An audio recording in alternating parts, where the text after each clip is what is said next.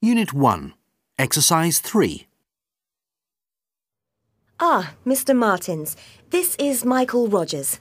Ah, yes. Hello, Michael. I'm Paul. It's nice to meet you. Sorry to keep you waiting. Please come in and take a seat. Did you have a nice flight? Yes, thanks, Paul. Finding the office was a little more difficult, though. I'm glad so many people here in Brussels can speak English. Oh, yes. We're very international here now, but that's not a bad thing, I must say. A little cultural mix is good, isn't it? You're absolutely right.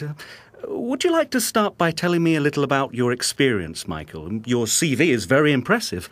And then I'll fill you in on our group and the particular requirements we have for this position. Yes, that's fine. I guess you know from my CV that I studied economics in New York.